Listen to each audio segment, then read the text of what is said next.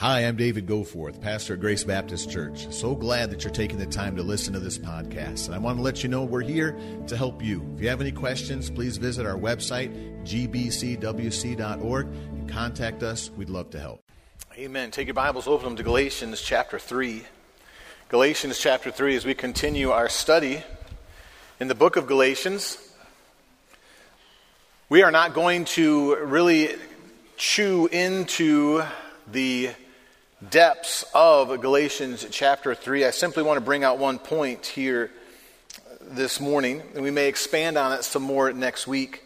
But in Galatians 3, Galatians basically 3, 1 through 5, or 2 through 5, no, 1 through 5. Galatians 3, 1 through 5 is kind of an expanded description of what Paul talks about in Galatians 2, 20 and 21. We're very familiar with Galatians 2:20, crucified with Christ, nevertheless I live, yet not I, but Christ lives in me. Paul is describing this as the reality. In Galatians 3, he's describing what it is. Now, we have been studying in the book of Galatians. Paul has been defending his ministry. The last defense of Paul's was how he got into the face of Peter and basically argued with Peter about why the supremacy of following the Spirit and not going back to the works of the flesh. That is what Paul has done, and now Paul is going to turn his focus from what he told Peter, and he's about to get into the face of the church in Galatia. Now, this was not one big gargantuan church. This would have been a number of small churches that this letter would have gone to. So it wouldn't have been read in front of a large group like this. It would have been read in living rooms and different places like that where they sat down and they looked at it. And I want to bring one particular thing out here from Galatians chapter 3 because we still have some more exciting things happening this morning. In Galatians 2:20, he says, I'm crucified with Christ, nevertheless I live, not I, but Christ lives in me. And the life which I now live in the flesh, I live by the faith of the Son of God, and loved me and gave himself for me. I do not frustrate, I do not nullify, I do not cancel the grace of God. For if righteousness come by the law, then Christ is dead in vain. O foolish Galatians, who's bewitched you that you should not obey the truth, before whose eyes Jesus Christ hath been evidently set forth crucified among you? This only would I learn of you. Or tell me this, is what he's saying. Received ye the Spirit by the works of the law, or by the hearing of faith? Are you so foolish? Having begun in the Spirit, are you now made perfect by the flesh? Have ye suffered so many things in vain, if it be yet in vain?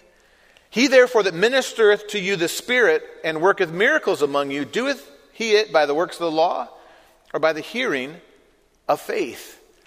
Here in chapter 3, verse 1, Paul is about to expand on the ministry of the Holy Spirit in the lives of the believers. And it's going to culminate in chapter 5, verse 5, where Paul says, For we, through the Spirit, wait for the hope of righteousness by faith. Now, the Holy Spirit is something in our circle that we do not spend a lot of time on. There are some denominations who spend almost all of their time focusing on the gifts of the Spirit and what the Spirit does. But in our particular denomination, we don't spend a lot of time. In fact, it was often referred to as the Forgotten God. There's actually books with that title, The Forgotten God, because people are familiar with God the Father. People know God the Son, Jesus Christ. And when we get to God the Holy Spirit, the third member of the Trinity, sometimes even I think it's because of the way we think the third member, that it's like the last member. But that's not it. And Paul is saying, listen, you have to be familiar with the wonderful workings of the Holy Spirit. And we're not going to dig into this, but Paul is basically saying, are you so foolish? Who has bewitched you? The only time this word is used. Who's tricked you? Why do you think that you're going to do something differently now instead of keeping the same thing going all the way along? We've all heard the phrase, how you get them is how you keep them. Okay? That's the phrase that's often used in counseling when you're talking to people who are married. Listen, you need to continue developing the relationship like you were developing it when you were dating. You don't need to run off into a brand new thing. And Paul is saying, why would you think that Jesus Christ came and did everything for you so that you could start doing stuff? And oftentimes in Christianity, we get confused because we can't look at a spirit. You can't see my spirit. You can see my flesh. You can see, to a certain extent, if I believe in hygiene. If you get close to me, you can find out more about that. If you get within 5 feet and I don't believe in hygiene, you're going to begin to pick up signs that say, Okay, there are external works of the flesh that this man needs to work on. Okay? You can look at the outside, but so often we begin to depend on the outside. And this is what Paul is saying. And he's laying out, we're not going to get into it, not going to go detailed into it, but he says, listen, he's saying, you need to understand the relationship of coming to Christ is the same as the relationship of walking in Christ. So, I'm crucified with Christ, nevertheless I live. The way that you came to salvation is the way that you live your salvation. The way that you understood the gospel and received Christ is the same way that you enjoy the gospel. But it's so easy for us to look at the outside and go, well, now that they're saved, they're going to have to stop doing this. They're going to have to start doing this and start doing that. So what is it? I want to give you one basic principle. I want you to look at this, okay? Look at verse 2. Paul says, this only would I learn of you. Received you the Spirit by the works of the law or by the hearing of the faith? The hearing of faith. Let's have a word of prayer. We'll pick this apart, give you a one principle to hopefully grow and meditate on and think on and ask the Holy Spirit to drive deep into your heart. And I pray that it'll be a blessing to you this morning. Let's pray. Lord, I ask that you would speak truth to us as we take just a short little time to look into this one particular aspect of Galatians 3. Lord, encourage us and challenge us and draw us closer to you. Thank you, Lord. We love you. Thank you for loving us. In Christ's precious name, amen. So what's the relationship between becoming a Christian and walking the Christian life? All right, well, think through it. How do you receive the Spirit? How do we get it? How do we get saved? By what? Grace through faith. Let me see if I can explain that for you. That's sometimes people argue about that. Is it grace or is it faith? Yes. Okay. What is it? We're saved by grace. What does it look like to us? Faith. Because when God sheds His grace on us and helps us to understand that we need Jesus Christ in our life to atone for our sins, we can do no works to attain any type of redemption. We choose to believe that. That's the working of grace. So the grace that saves us, it's all of God. It's God's grace that comes to us. We look at it. We can't necessarily recognize grace, but we can recognize faith. Do you believe that Jesus Christ died on the cross for sinners? Do you believe that? How many of you were there? Did anybody see it? No, you didn't. So, but you actually believe that Jesus Christ died on the cross. You really believe that? Do you know why you believe that? It's by grace, and it shows up as faith.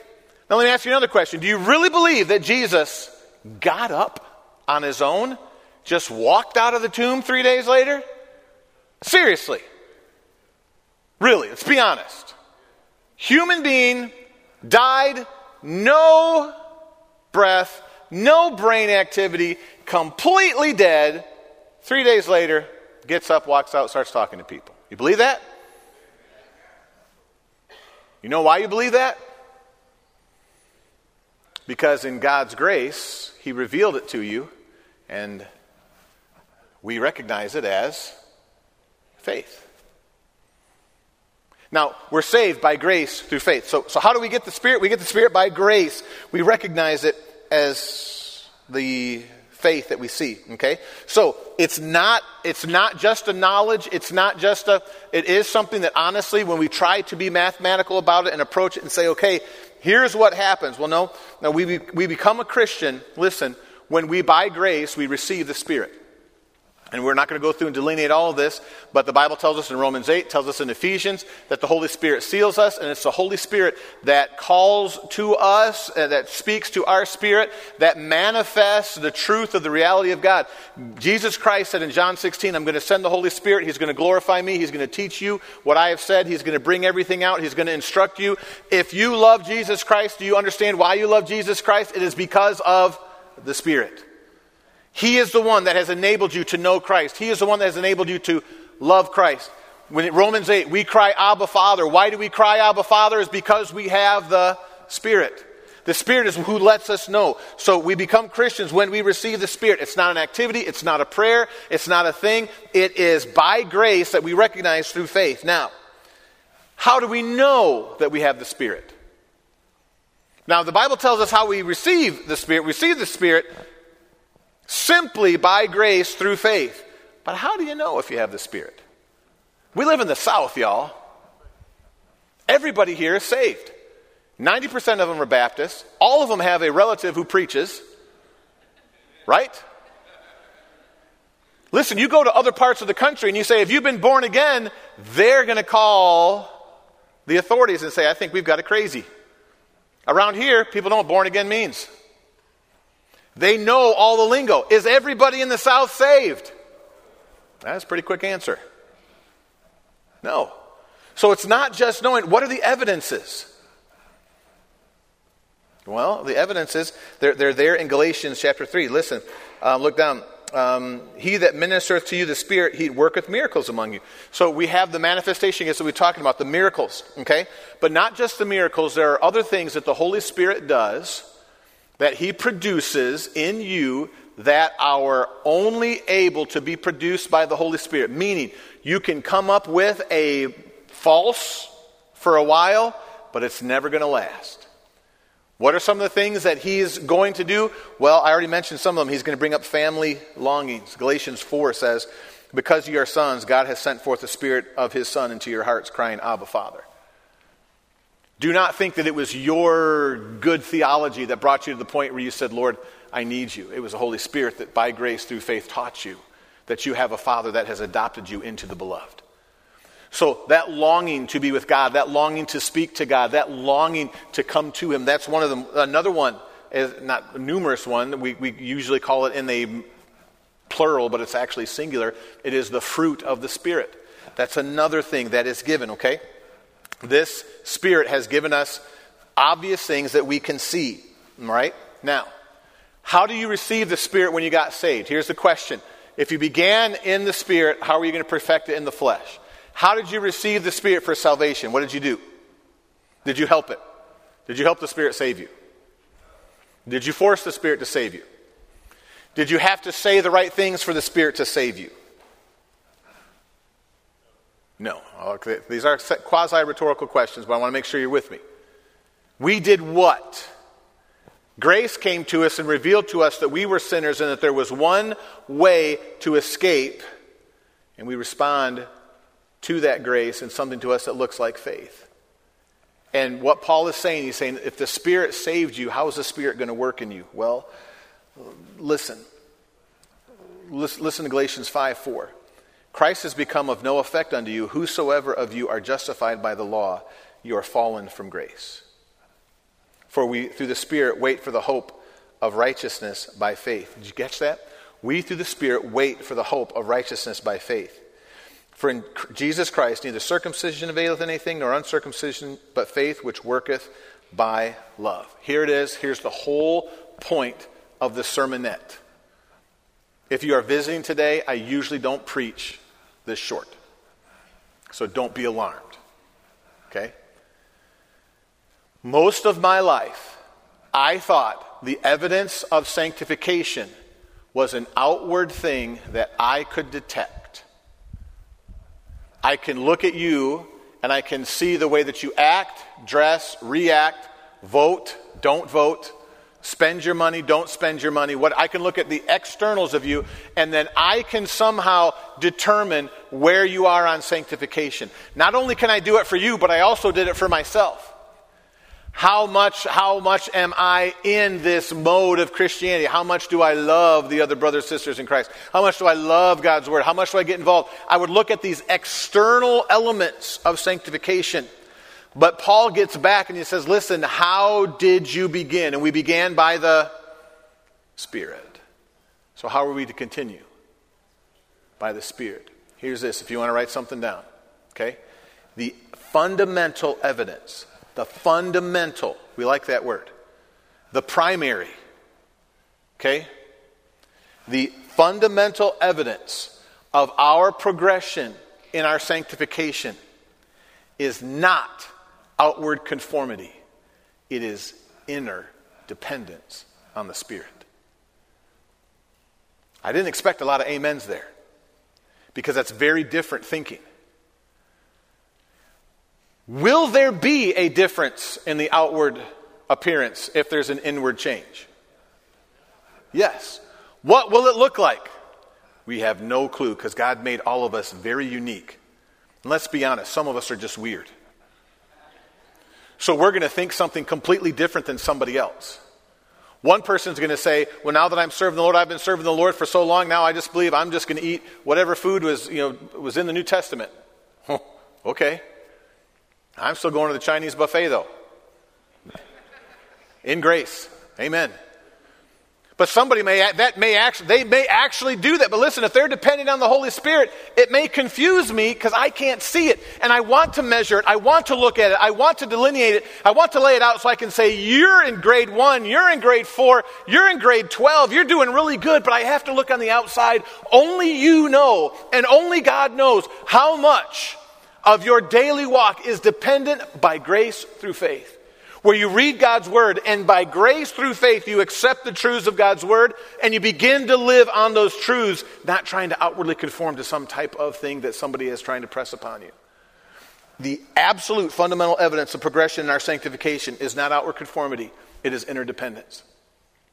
And we have to give grace to folks for their outward conformity to be different from ours, but their interdependence to be superior than ours. It's where it gets difficult. Because if somebody doesn't look outwardly the same way I do, we think, oh, they haven't attained to what I have attained. Ooh, but that right away indicates we haven't attained very much because we're looking where? On the outside. Now, some might be saying, well, Pastor, go over there. Are you telling us that we just can't look at anything? No. You can judge biblical judgment. If somebody is lying, if somebody is beating their wife, you can look at the Bible, look at them and say that is wrong. It's not like we're supposed to be going around saying, hey, you do you, I'll do me, we'll just make up our own truth. No, we don't make up our own truth. Our truth has been hand-delivered to us by God himself. We have truth to lock into, but it's the outward conformity that Paul says, don't make the mistake. Because when we make the mistake, go back to Galatians chapter 2, look at that where Paul says, I will not frustrate the grace of God. I think all of us would stand up here today and say grace is a wonderful thing. Amen? God's grace saved us from our sins. If you're here this morning and don't know Jesus Christ as your Savior, understand you can come to him in faith and he will save you. You say, well, Pastor Goodwin, you don't understand how bad a person I am. You're right, I don't. But he does, and he died for you. He knew how bad you were, and he said, yeah, I'll still die for him. Isn't that amazing? And you don't have to tell everybody how terrible you are. You don't have to come up and confess. Nope, because he knows. And he said, I will pay for your sins. And if you by grace say, okay, you will not get a ticket to heaven mailed to your house this afternoon. You will not get a golden dove land on your fence. You will not get any wonderful sign that says, okay, you have now achieved. You will simply get the most wonderful thing that Jesus Christ could ever give, the Spirit of God. That comes and witnesses with your spirit and cries, Abba, Father, and says, it's real. It's real. I know it's real. How do you know it's real? Because you've seen it in the papers? No. Because the Holy Spirit's more realer than anything else around here.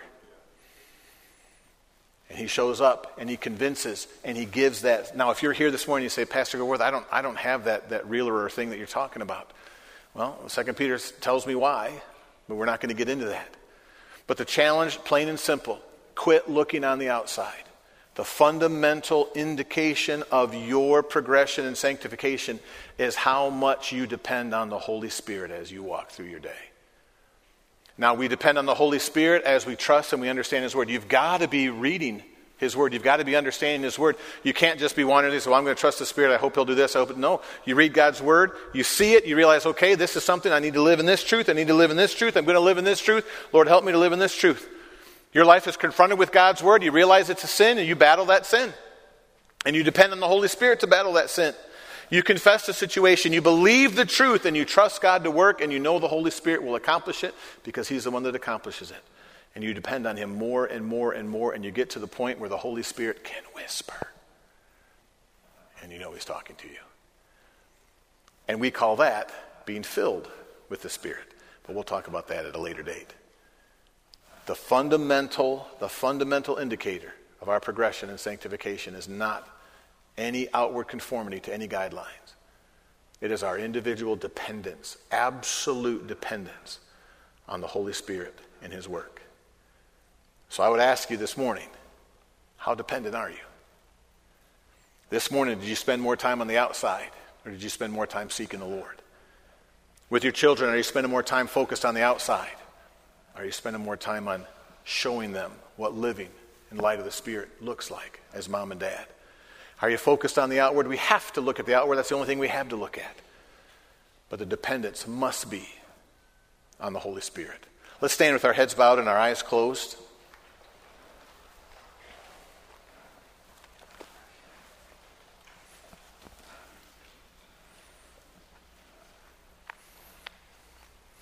Every head bowed, every eye closed. Perhaps you're here this morning, you're not confident of your salvation.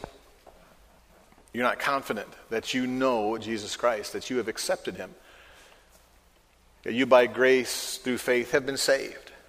This morning we'd like to invite you to come forward so we can take our Bible and we can show you how you can be a Christian. And that's what this invitation is for. This invitation is also for those of you that maybe, like me, you have battled with focusing on that outward. Maybe there's a sin that you're battling this morning, that you've been focusing on the outward, and you've been trying different tricks of the trade in different ways to try to battle the flesh with the flesh instead of seeking the Holy Spirit. Simply believing and trusting in him. This invitation's for you. The response may be a little more than, Lord, I'm worried about the outside. Help me to see you. Help me to rejoice in you. Help me to walk with you. Show me how to pursue your Holy Spirit. Show me how to depend on you and you alone. But this invitation's for you to respond. There are people here at the front. If you'd like someone to pray with you, they'll pray with you. If you'd like, you can just sit there at your seat and pray. You can kneel here at the front. But let me encourage you. What is it that God has laid on your heart to respond to? Respond in obedience. Follow him. I'm going to have a word of prayer. Brother Dave's going to begin to sing. As the Holy Spirit's speaking to you, be obedient to his word.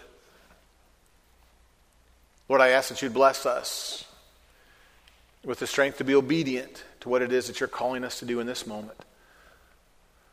Holy Spirit, I ask that you would control, that you would honor yourself, the Son, and the Father through our response this morning. In Christ's name. As Brother David sings, you come. All to Jesus I surrender, all to him I freely give. I will ever love and trust him, in his presence daily live. I surrender all.